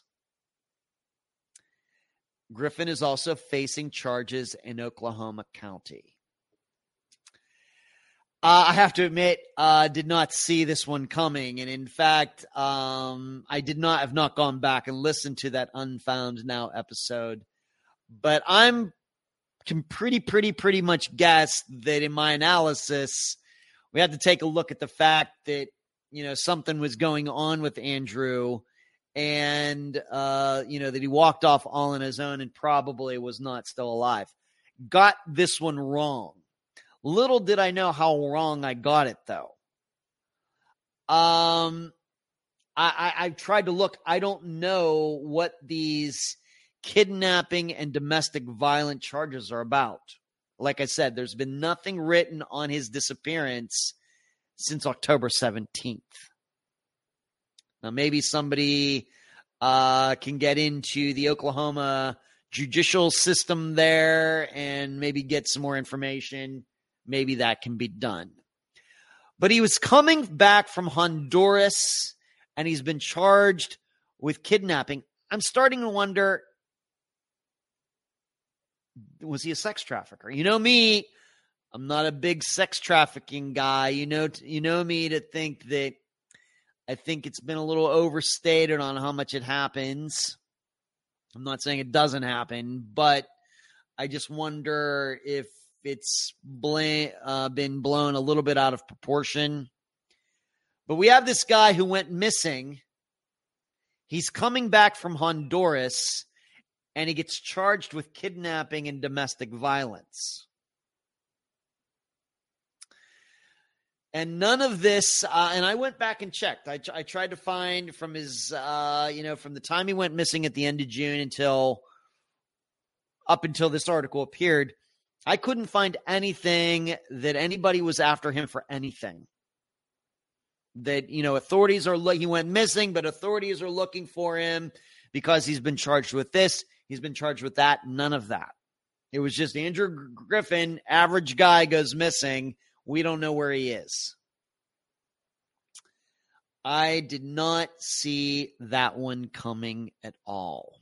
What I'd really like to know is how long he was in Honduras. It's, what exactly was going on here? Wonder if anybody has any insights into this. This is a very, very surprising development. Because I have to admit, like I said, when I heard did somebody send me something through Messenger, or maybe somebody posted a comment to the link to that Unfound Now episode in the group or something. Maybe that's what it was. And like I said, it slipped my mind. And then when I remembered it yesterday, I was like, I have to believe that this is going to be that they found his remains somewhere. Boy, was I surprised. Ed, you got this one wrong. And I can live with it. I of course hope we find out who he's charged with kidnapping, and I hope we can find out what he was doing in Honduras, but did not see that one coming. I guess what I'm also saying here in so many words is I guess we must be open to the idea that he had something to do with the murders in Ohio. Being that he's been charged with kidnapping and domestic violence, it actually raises the odds a lot higher that he had something to do with the murders of this couple who were business partners in Ohio. Of course, given that Oklahoma and Ohio aren't that close to each other, it should be fairly easy to find out where Andrew Griffin was at the time. Or did he have partners? Was this like a group thing that they all decided that couple in Ohio needed to be murdered or something? I don't know about that, but maybe you all just want to write or type that name out, Andrew Griffin, and not forget it. And maybe once in a month from now, maybe over the next 6 months, you want to Google his name just to see if there are any developments, being that, like I said, I got to believe this is a surprise to the general public. I don't think anybody who listened to the Unfound Now episode from the beginning of September could have ever thought that this would go on. So there you go. Andrew Griffin, he's been found, and he's now in jail, charged with kidnapping and domestic violence. Maybe that's the reason he went to Honduras in the first place. It's just weird, though, that if these were charges against him, you would have thought that they would have come up when they said, hey, this guy's missing, he's been charged with kidnapping and domestic violence. You would have thought that. That's not what happened. So I just don't know. Moving on, I knew it had been too quiet. We have, here in 2023. And hello, Rockford. What's going on? Good to see you. Good to see you in the chat tonight. How are you? I knew it had been a little too quiet here in 2023 regarding Tom Brown, Phil Klein, and all of that. But Phil Klein did issue a statement, posted on a statement. I'm not going to read all of it because it's long, but I am going to read part of it. And if you want to read it, it is posted on the Facebook group in the discussion group, the Unfound discussion group on Facebook, or you can just go to Phil Klein's page and read it there if you're on Facebook. Is there any other place to read it outside of Facebook? I don't know. Does Phil Klein have a website? Maybe it's posted there. I don't know one way or the other. I'm guessing it is posted somewhere outside of Facebook. I just don't know where that is. The Klein is the only team that has been involved since day 4 of the event of the disappearance. We have conducted hundreds of interviews and statements, conducted testing, and pieced together through evidence gathering a firm timeline of events. We've had some team members, including myself, that have been accused of criminal activity, only for the accusers to be proven wrong. He should have let me write this for him. The family has hired legal counsel. Not that I would do that. The family has hired legal counsel and filed suit to bring civil justice to their good name, being, he says, raped over the coals. Phil, it's raked, R-A-K-E-D, over the coals, not raped over the coals. And you don't have to put it in quotes, which are pending currently in the courts in Texas after being accused of hiding their own son's body in the field, which had been debunked as unfounded. Interesting use of words. Years before, a radio station even put up a used car salesman posing as a former state investigator who was really a 19-year-old when he worked for the TABC for less than 2 years in the 1980s and had no formal training in any extensive investigative work. And what they're talking about is that radio station hosted, with that radio host and that guy who went on there several times to act like an expert on Tom Brown. I told all of you people, you can't trust any of these people, not because they're liars or anything, but these kinds of disappearances bring in all the kooks. I listened to that guy, and you should know, this guy's tried to friend me on Facebook like 5 times, and I rejected it every time. I listened to this guy, and I'm not going to say his name, many times. I was like, this guy doesn't know what he's talking about. You know me, I'm not taking Phil Klein's side either for different reasons. But, in this point, I have to agree with Phil Klein. He's right. This guy had no business going on that radio show and saying anything at all. So, I don't have a very, very high opinion of Phil Klein, but I will say when I think he's right, and I will say when I think he's wrong. That's what the media does. So, to reiterate, a radio station even put up a used car salesman posing as a former, quote-unquote, former state investigator who was really a 19-year-old when he worked for the TABC for less than 2 years in the 1980s and had no formal training in any investigative work. That was obvious to me in about 2 seconds listening to the guy. We have watched a mother, a stepfather, and a brother cry and ask why would anyone say the horrible things some in the public have said about them, yet ignore the corruption within the criminal justice system, and the same people who are sworn to protect the community cover up a homicide for either political purposes or other purposes. That's getting pretty close to defaming territory, dare I say. I will read that again. We have watched a mother, a stepfather, and a brother cry and ask why would anyone say the horrible things some in the public have said about them, yet ignore the corruption within the criminal justice system, and the same people who are sworn to protect the community cover up a homicide for either political purposes or other purposes. There is no proof this was a homicide. I'm going to keep saying it over and over. I'm not saying it didn't happen. There is no proof this was a homicide. There was proof that Janelle Matthews was murdered. You know why? Because there was a bullet hole in her head. And she was buried in the ground outside of Greeley, Colorado. She was murdered. Took 35 years to find her, but still, She was murdered by somebody, maybe Steve Pankey, maybe somebody else. Tom Brown, I realize they only got 30% of them, 35% of them, but there was no signs of foul play on that 35%. And he was above ground. He was not buried. Somebody didn't try to hide him. So what are they saying? What is going on here? There's no proof there was a cover-up. Could have been. There's certainly no proof of that.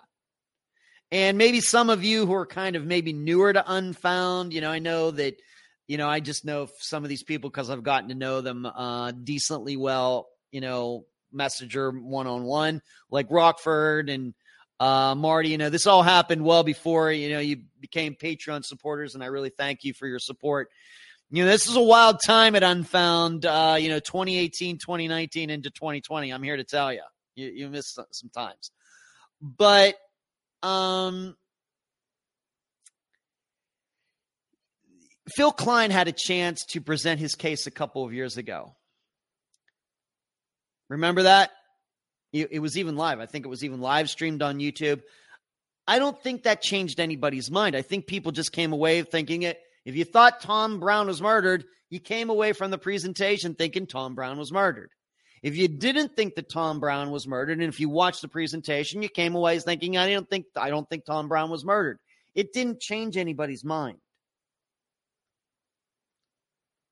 Despite it, Phil Klein and company having control, of the entire proceeding. They could get all the slides and pictures and everything together and, just pick out the very exact words that they wanted to use. And still, people came away thinking, you know what? I still don't think he was murdered. And these aren't people who are involved in any cover-up or anything else. These are just common people. A lot of them never having been to Canadian Texas. You know how I know? Because a lot of them are Unfound listeners. Whereas to contrast with something else, being that I just brought up Janelle Matthews, it very well may be that Steve Pankey killed Janelle Matthews. There's certainly no proof that he did it, but it's certainly possible that he did it. But here's what I think I know. I can make a better argument that Steve Pankey didn't kill Janelle Matthews than Phil Klein can make that Tom Brown was murdered. You know why? Because I know that I've changed people's minds regarding Steve Pankey. I'm not saying I've convinced them that he's innocent. I really don't know. But I've at least put it in people's minds using the evidence, using the facts, and using the two trials themselves to say, aren't you a little puzzled that the prosecution could never put Steve Pankey on that street at that time? Aren't you a little puzzled that there's no proof that Steve Pankey even knew that the Matthews family existed? Aren't you a little puzzled that the prosecution in that trial never brought up whether Steve Pankey had a gun of that caliber that killed Janelle Matthews or not? These are some of the comments that I've made over the last, since it all started about 4 years ago. See, to me, that's how you make convincing arguments. It still very well may be that Steve Pankey killed Janelle Matthews. But in my opinion, the presentation that Phil Klein, what was it? Has it been 3 years now? It seems like yesterday, but it hasn't changed anybody's mind, despite him continuing to say there was a homicide. Very well could have happened. Unfortunately, the powers that be in the state of Texas don't think so. Aren't willing to go to a trial, aren't willing to charge anybody, aren't even willing to name any names. Except for that. So I'm going to say it, and I feel horrible. And you should know I've not talked to Penny in a long time, simply because that she's just too wrapped up with Phil Klein for me. I don't mind saying this I mind saying it publicly. I'm willing to talk to her, but I know that anything I say to her, of course I, could say anything to Phil Klein right here. And although he's not sent me a message recently, he's sent me some stuff in the past as well. But she, at this point, Penny doesn't want to hear what I have to say. So, because I have to say, I think I'm just more objective regarding all of this. Penny, if you're listening, it very well may be that Tom was murdered. But unless Phil Klein is going to do another presentation with more information than he used 2 or 3 years ago, there's no reason to believe that. You know, and of course, you have to remember something. When I covered Tom Brown's disappearance, how many disappearances we featured on Unfound? 80 or something? 70? We're up to like 312 now. We've got a lot more experience. And the fact is this. People are going missing like Tom Brown did all the time. It's very sad. It's horrible. I hate it.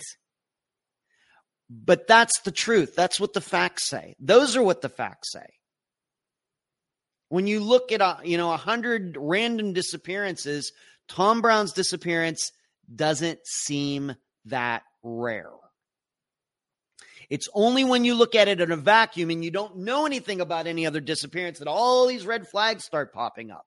But when you compare it to 100 other disappearances, random ones, you think, well, you know what? Wow, Tom's disappearance seems like this one over here and this one over there and this one over here. Ones that are solved that no foul play occurred. So, I guess this is just going to keep going, and I'm going to keep saying it, and I don't enjoy saying this. Everybody better get really, really comfortable with the idea that we're never going to know what happened to Tom Brown and why he died.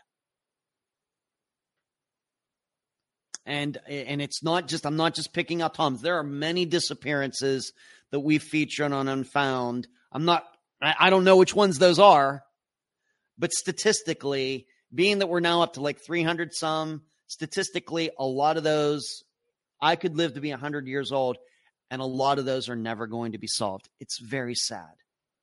I hate it. But that's what the statistics say.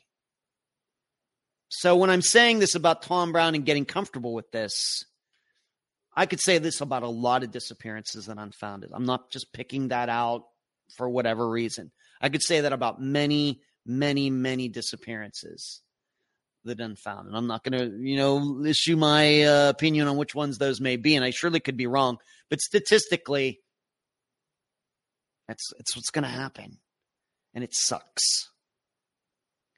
So, what is everybody saying here? Facebook here. So many people go missing from their car after an accident or breakdown. Even though we have dogs and searches, they are still so close to the vehicle. Sometimes they are right there by where they went missing. Facebook user, if you're talking about Brandon Barron, yeah, it's very sad. Humans have not yet mastered the art of searching when it comes to missing people. As I was told by Brandon's father himself on the phone when they called me last week, and I appreciate the very personal call that the Barons, sent to me and called me up. I really appreciate that. 200 feet is what he said. 200 feet from where Brandon was last seen. This is very, very, but once again, if you don't know anything about any other disappearances, you hear that about Brendan Barons, you're like, well, how can that happen? That's so odd. That's happening all the time. That's happening all the time. Robbie Hurt found with what? Within a quarter mile of his truck. Crystal Morrison found what? Within a half mile where she was last seen at that Shell station. Noah Davis found within like a quarter mile of where he was last seen. And I realize, Bo Man found within a quarter mile of where he was last seen in Santa Monica, California. This is very common. But if you don't know that, if you only know Brandon's disappearance or one particular under disappearance and nothing else, everything seems strange. But it's not. It's just mistakes. And mistakes that continue to get made over and over and over. It's a weird one for sure. Results coming right out of left field. For Andrew Griffin. Thank you. Rockford, one wonders what led him to return from Honduras and how hard he's kicking himself over that. Going back to Andrew Griffin, that's a very good question, Rockford. Thank you. By the way, sorry to miss the think tank yesterday on my annual East Coast swing from Southern PA to Northern Virginia. Well, I hope you're having a good time riding around those windy highways of Southern PA into Virginia. There is no straight road going anywhere in that area. What's going on, Stitching? Good to see you.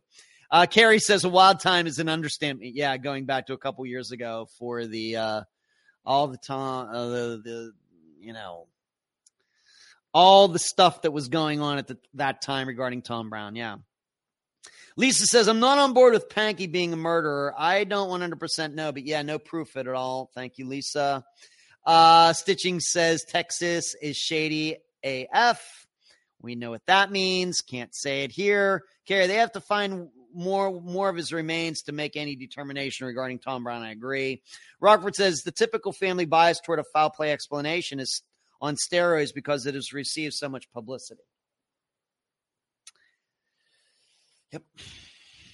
And once again, this is one of those things that I really don't like talking about too much. And it's really not relevant to when I interview family members for the podcast, but way more than should think that foul play occurred. The statistic that we have at Unfound is that probably between 60 and 65% of the disappearances that we've covered are foul play. Now, I guess that means that more than likely, I guess Tom Brown, if we're just taking it very general terms, I guess I'd say he was murdered, if you want to look at it that way. However, if you really start breaking these disappearances down by the person, by what was going on in that person's life before that person went missing, and then you marry it to the circumstances, I think a lot of those disappearances that are like Tom Brown's fall in the 35% and not the 65%. This is the way you have to look at these things. So, but where I was going to say is most of the I would have to say, when I first speak to family members, so many of them think there was foul play. When really, at least with my experience, they don't have the experience that I do. And I try to pass on experience to them. I don't know how many one of them want to hear it. But, I tried to kind of open their minds and see more possibilities than that. Because I'd say 95% of them, when they get to me, think foul play occurred. Whereas we know, as best as we can tell looking at, and it kind of breaks down. Look at all the disappearances that have been resolved. 28 of them. What's the percentage? Not a lot of those were murders. A lot of them were accidents or overdoses and such. So it's, families, it's part of the trauma process. They want somebody to blame. I get it. Just very, very, very, very coincidentally, tomorrow will be the 5th anniversary of my mother's death. I know the feeling. Now, I know what happened to her. I know she got an autoimmune disease and fought it for like 2.5 years and then died. That's what happened. But you do want people to blame. The doctors didn't do enough. We should have seen this. I should have seen that. This person should have done that. Why wasn't her, regular doctor, didn't he notice this much early on and it could have been stopped? You can play all those scenarios over and over and over again. You want somebody to blame. But when you get right down to it, maybe nobody was to blame. So, but I've been there. I will continue to say that, of course, my mother, I think, died before it was her time to go. And she's missed very much. But very well may be in the end that nobody's to blame for her death. Even though at the time, the grieving process, pointing fingers all over the place. So, Stitching says that's like South Oklahoma is shady as well. Thank you, Stitching. Stitching thinks the central United States. Don't live there. Carrie, sadly, it's easier to think that over other possibilities. Get it? Like I said, I don't blame them necessarily, but it is my job. If they're going to come to me and we're going to talk and we're going to get to know each other, and these people are going to be on the podcast, I think I have to be honest with them. And what you learn is some of these families just have too many yes people around them.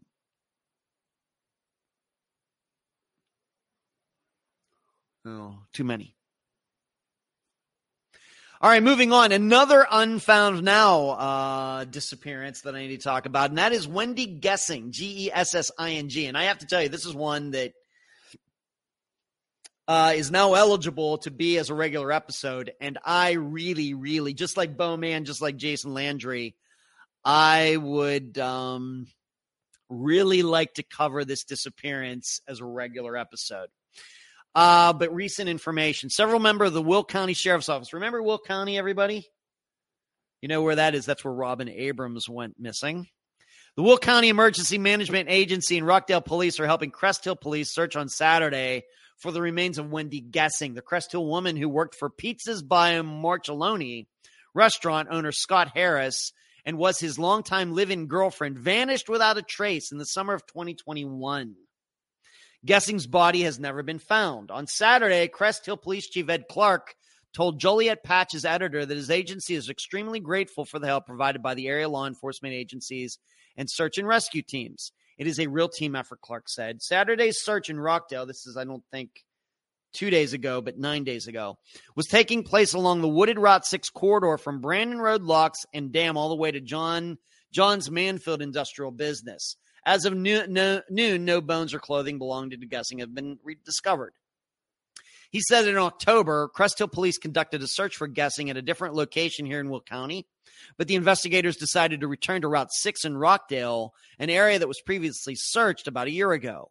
Saturday's search was utilizing more high-tech equipment provided by the Will County Sheriff's Office. Yeah, why don't they use that equipment to find Robin Abrams? The police chief said that Connor Sweeney remains Crest Hill's lead investigator, and he's still doing a fine job in the case and working very diligently in hopes of solving Gessing's disappearance. Now, if some of you, this is escaping some of you, she was working at this restaurant, like it said, it's owned by her boyfriend or fiance, and there was some other employee there, and the employee said, yeah, some guy showed up, and she said what she was leaving and just left, never came back. I'm not sure what to think about this disappearance. The way it was, I have to admit that when the first news started, it sounded like she went with this guy willingly, if this is what happened. But now the more and more I think about it, I'm wondering if she was forced. The problem is we don't know a lot about Wendy Gessing, Gessing. And because I have to admit the way it sounds is, did she have some sort of drug problem or something and she went with this guy to go get drugs? Certainly, but the more and more this goes unsolved and everything, I'm wondering if she was actually forced to leave. I don't know. But I think I'm going to have to put this on my list of things to do. I need to, because it seems to me, my perception is that her boyfriend, the Scott Harris, the owner of the restaurant, is not a suspect in this at all. And it seems like he's done quite a bit of media, although he's not quoted in this story. Back at the time, he did quite a bit of media and has done it. So I don't think they view him as a suspect. He was certainly not the person who came in and took her away, or he would have been identified. It was somebody that seemingly this other employee didn't know. So maybe I need to reach out to Scott Harris and see what he wants to say and see if he wants to come on Unfound. Got to put it on my things to do of a person to reach out to, because this disappearance really gets me. I don't know what about what it is. It's one of those things. If she left on her own, then we're looking at some other disappearances, even a couple unfound nows where people are at work and they just up and leave. They up and leave early. Boom, gone. This was not that. Somebody seemingly came in and got her, which is rare. And it's not some boyfriend or something. So who was this person?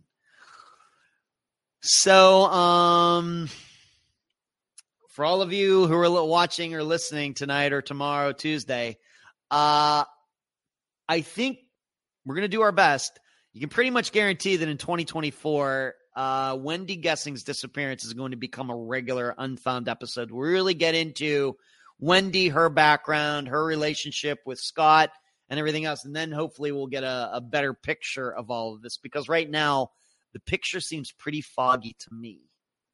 Maybe some of you look at it differently. If any of you have opinions on that disappearance, please post them. Stitching says, look at Molly Miller's case.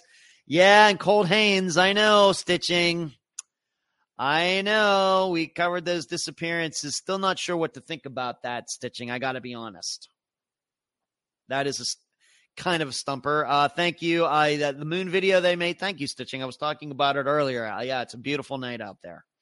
Valerie says, yep, 2019 Tom Brown was a big episode. Definitely. It was a landmark episode. Little did I know that would happen when I put it all together back in the summer of 2018. Glenn, what's going on? Good to see you. Hope you're doing well. Lisa, thank you, because tomorrow is Giving Tuesday and I wasn't out of control on Cyber Monday. Good for you, Lisa. Thank you. You're very generous. Thank you for hitting the super chat button. Anybody wants to do that, should have mentioned that at the beginning of the show. What Lisa has done is hit the super chat button on YouTube, the little square with the $sign in the middle, if you'd like to contribute to what we do here at Unfound. I'm going to answer Valerie's question now, and then I think I have maybe one more article, and then we'll get right to this Friday's episode, which is going to be a two-parter. I edited the interview today. Valerie asks, what drives you to do all you do for Unfound, and have you ever encountered guests that were not so nice? I'll take the first part and then the second part. What drives you to do all of you do for Unfound? I got to admit, Valerie, that my attitude for a long time, I'm a very capable guy. And this isn't to brag or anything else, but I'm a very capable guy. I'm a smart guy. Any job that I've ever had, I've always tried to do it to the best of my ability, even though many jobs that I've had have, probably been well below my physical and mental abilities, just to be honest. But in having all of those jobs, there was always a part of me that thought, you got a lot of abilities, Ed, and you want to use them for good, not for bad. It's kind of one of those superhero things. You got all these powers and things. What are you going to do with them? And I didn't know what it was going to be, but I always had the idea that I needed to do more than just have some regular job. That I wanted to use my physical and mental abilities to do more than that. I didn't know what that meant. I didn't know, when thinking about this like 25 years ago, and really that was one of the things that was on my mind when I moved to Las Vegas from Pennsylvania. Didn't quite go exactly as I expected, but it was always this idea. I don't know what I want to do, but I want to use my physical and mental abilities for good. What are my strengths?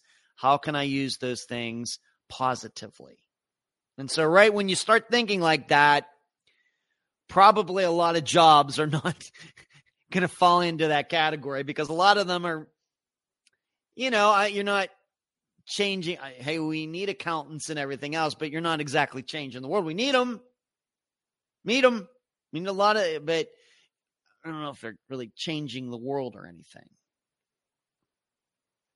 So that's what was always on my mind. So that's what drives me to do this podcast.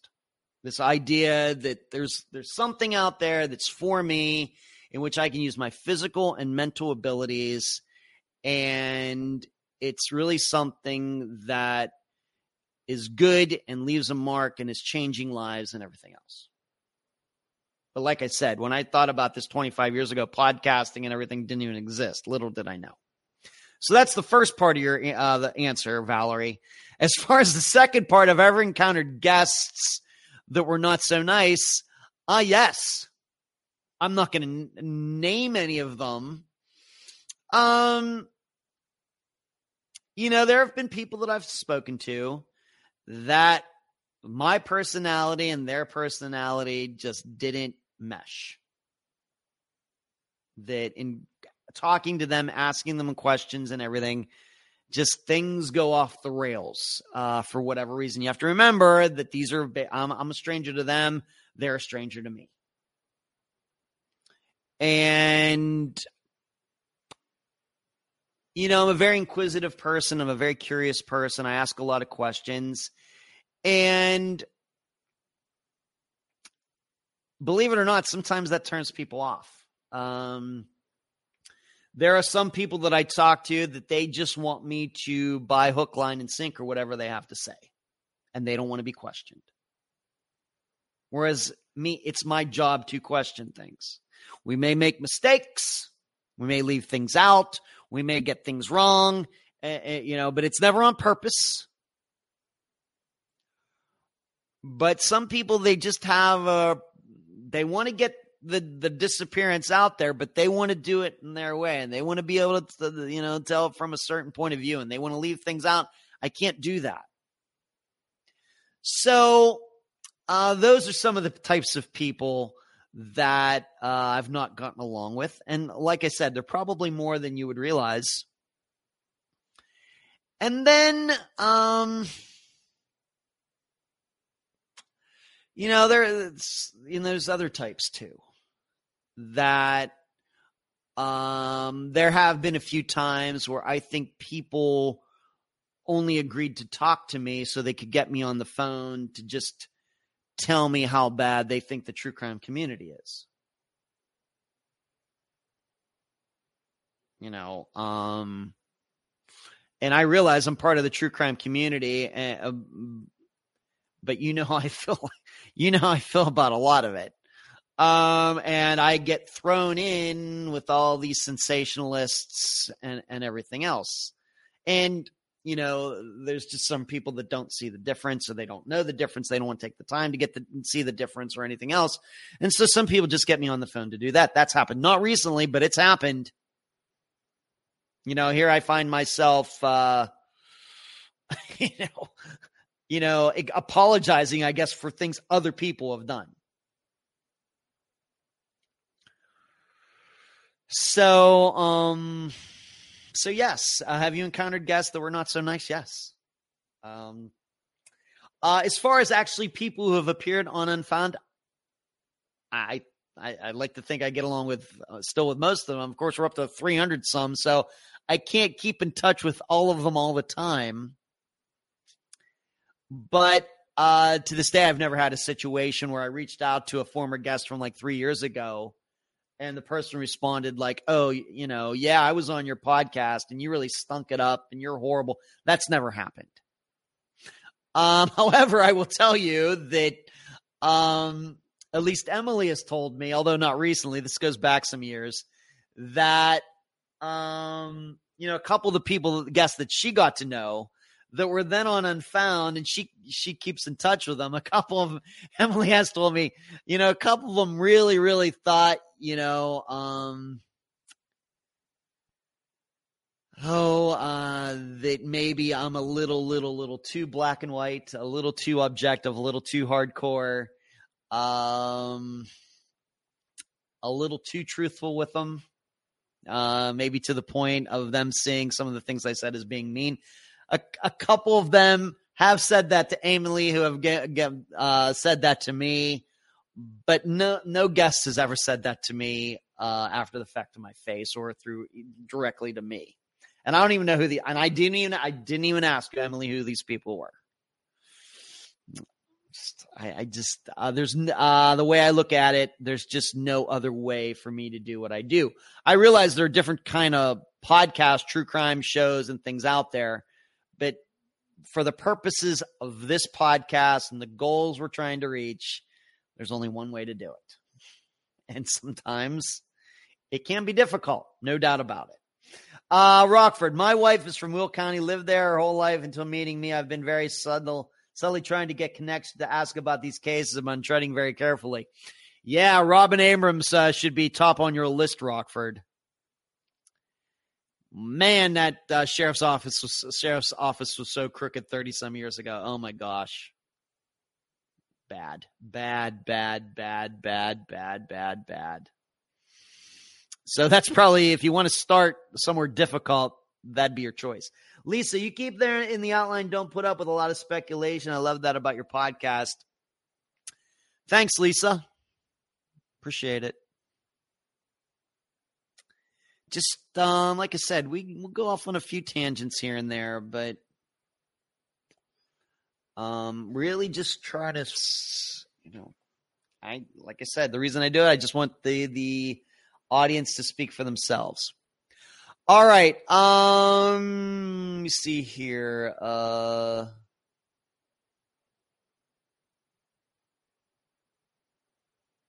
want to talk about this. Did you see this story? It's a very quick story. The original story was an Avon resident. This is near Boston, Massachusetts. Keith McKechnie left his residence on East High Street on September 7th, 2023, and has not returned.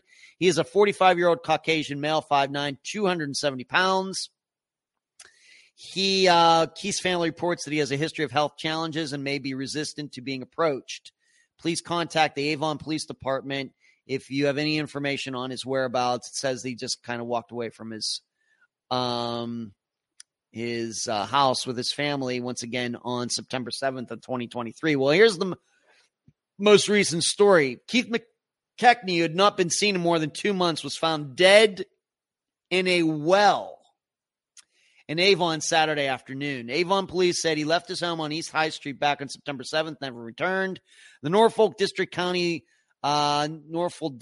Attorney's Office said a relative found him in the well near McKechnie's home. McKechnie was known to walk in the neighborhood. He was 45 years old. Emergency crews who pulled his body out of the well said there was no obvious signs of trauma. Avon police said the well had been previously visually searched. Our thoughts are very much with the McKechnie family tonight. This is a very sad result. An autopsy will be done Sunday or Monday, and this was just a couple days ago. Now, the reason, why am I reading this story? Why did I pick this story out? This is the first missing persons story that I've ever read since I started Unfound that has anything to do with a body being found in a well. Now, of course, we have almost 400 episodes now and 312 disappearances covered. But that I'm reading about missing persons news every day, and I post stuff on Twitter or on the X, on the discussion group, Facebook, and wherever else. Of all of that reading that I've done 7+ years, this is the first one where a body was found in a well. I want you all to remember that the next time you start thinking, well, a body may be in a well. This is how rare it is. I'm not saying it hasn't happened. I'm not saying it won't happen. I'm going to guess that at least in one well out there in the world, a missing person's body is. But yeah, just have to understand how rare this is. The public really needs to understand this. So when we start thinking about, well, that person, he could have fallen into a well or this or that, it's the first one in 7 years. You also have to think about it this way. If we're thinking about foul play, I don't think there's any foul play for his disappearance. But if we're thinking about foul play types of disappearance, you have to think about it this way. Why would a suspect, a killer, put a body in a well when the person knows that the well is going to be searched? Why would somebody do that? You also, this Wells' bodies being as Wells is highly, highly overrated in disappearances. Just is. Statistically, it just is. No matter what the general idea is out there, the statistics say it's really, really, really, really, really rare, and nobody should ever default to it automatically, ever. It shouldn't even be your fifth theory. It might be your 10th, but no number higher than that. That's why I brought it up. I do want to mention one more thing. There was this crazy story from, I guess, technically the United States. Did you see this story about this Bentley that they have video of it just screaming down that street there in Niagara, New York, Niagara Falls, New York, not Canada. And the video of it hitting that embankment and flying up and flying into the toll booth building. And both people, a married couple in their 50s, like around my age, were killed. And they, of course, originally thought that it might be terrorism. I will tell you, I didn't think it was that. But I think unless this couple seemed to have a lot of good things going for them. I mean, they were driving a 2022 Bentley. Of course, rich people have problems too. But I don't think this was some sort of suicide by this couple. I don't know how they're ever going to prove that now, being that the car went into a million pieces. The only thing that was left behind was the engine. Everything else was just, of course, I can't even imagine what condition the bodies were in after that. The car must have been going like 100 miles an hour when it hit that. But they're thinking that it might be unintended acceleration. And I was reading a story that said that the Bentleys of certain year, like 2018 to 2021, something like that, there was some kind of recall for Bentleys. You have to realize this car is like a $300,000 car. Handmade. But they did have some sort of recall that there might be an unintended acceleration, but the year of this car was not the same as those cars. But of course, the problem, with something when you have such a low production of a car like that you don't get to really maybe work all the bugs out. Honda Accord, if 1 million of them are made, that's a lot of times to figure out what works and what doesn't work. With Bentleys, when you're only making, 5,000 or something,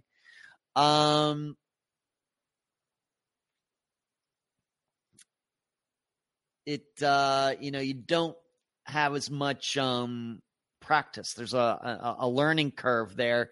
And we also have to remember that when you get into these very, very expensive cars, there's a lot of things in them that are experimental, that are very, very like the cutting edge of technology. Like Rolls-Royces have a system that has radar that reads the pavement out in front of the car before the car goes over it, and it already starts to adjust the suspension before it gets to that part of the pavement. That's what they have on Rolls-Royces. And yes, if I hit Powerball, I am getting one of those. But you also have to understand, there are cars out there that have had believed to be unintended acceleration, but a lot of this usually is proven to be driver error. Not usually of a 50-some-year-old. Usually we're talking about elderly drivers that get confused or something. A lot of this unintended acceleration stuff ends up being operator error. It wasn't the vehicle. It was just like when plane crashes. Most of the time, the problem was the pilot. So, my mind is open on this right now. I really don't know what to think. Now, somebody don't Hazel says, don't blame the car. Hazel says, saw that car crash on the news, right? Hazel, could the driver have had a medical event? That's a very good possibility. Hey, people in their 50s suffer heart attacks too. And it could be that. Certainly, Hazel. Don't blame the car, Hazel says. Hazel, you're from United Kingdom. You don't want to blame it on Bentley, right? Carrie, I can tell you when a car accelerates on its own, it is terrifying. I'm sure it is, Carrie. Rockford, I'm going with that as the reason. I don't own a Bentley, thank you. I could believe it was the car if it was a self-drive Tesla. And so I don't know just yet. I don't know if they'll ever be able to prove what happened on this. You know, if it was a medical event and it was like the first time it ever happened, I mean, what are you going to do? I don't know how you'd ever prove that. But I'm sure Bentley, you know, it certainly doesn't want to get the reputation of having cars that crash themselves. So they'll take a look at it and see if there is a problem there.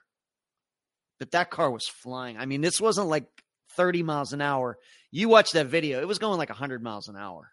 I mean, it was just like Dukes of Hazzard.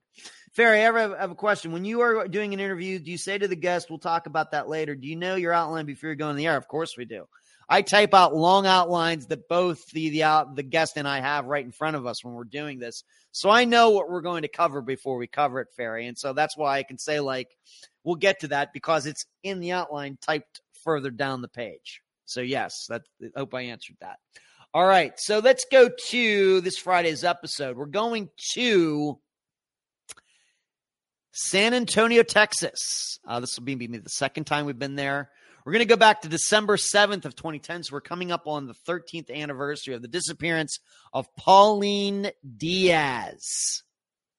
Her daughters Paula and Juanita are the guests. And I have to tell you, this is not as straightforward a disappearance as it seems. And even listening to the interview and taking out the mistakes and some things today, as I did, this is not as straightforward a disappearance as it seems. And what's going to be very important, though, is that there's now a picture posted on the Facebook page and in the group. I want you all to go there and tell me if you think that the woman on the left looks like the woman in the top right-hand corner. Is it the same person or not? This is a very important little task I have for all of you. Please post your answer in the comments there so I can see what all of you have to say about it, because this is very important to this disappearance. Facebook page, Facebook group. Is the woman on the left the same woman as the woman's picture in the top right-hand corner of the same picture? Very important. Go and do that. And I haven't picked a title. I have it written here, but I don't think I'm really, really ready to go public with it yet. So maybe look for that tomorrow. So Pauline Diaz, she is on the on Charlie Project on NamUs. Her daughters, Paula and Juanita, are the guests. San Antonio, Texas, December 7th, 2010. And that completes this Unfound Live. So there you go. Thank you all for listening. I think we'll do this all again next Monday. But until then, I hope you have a great week.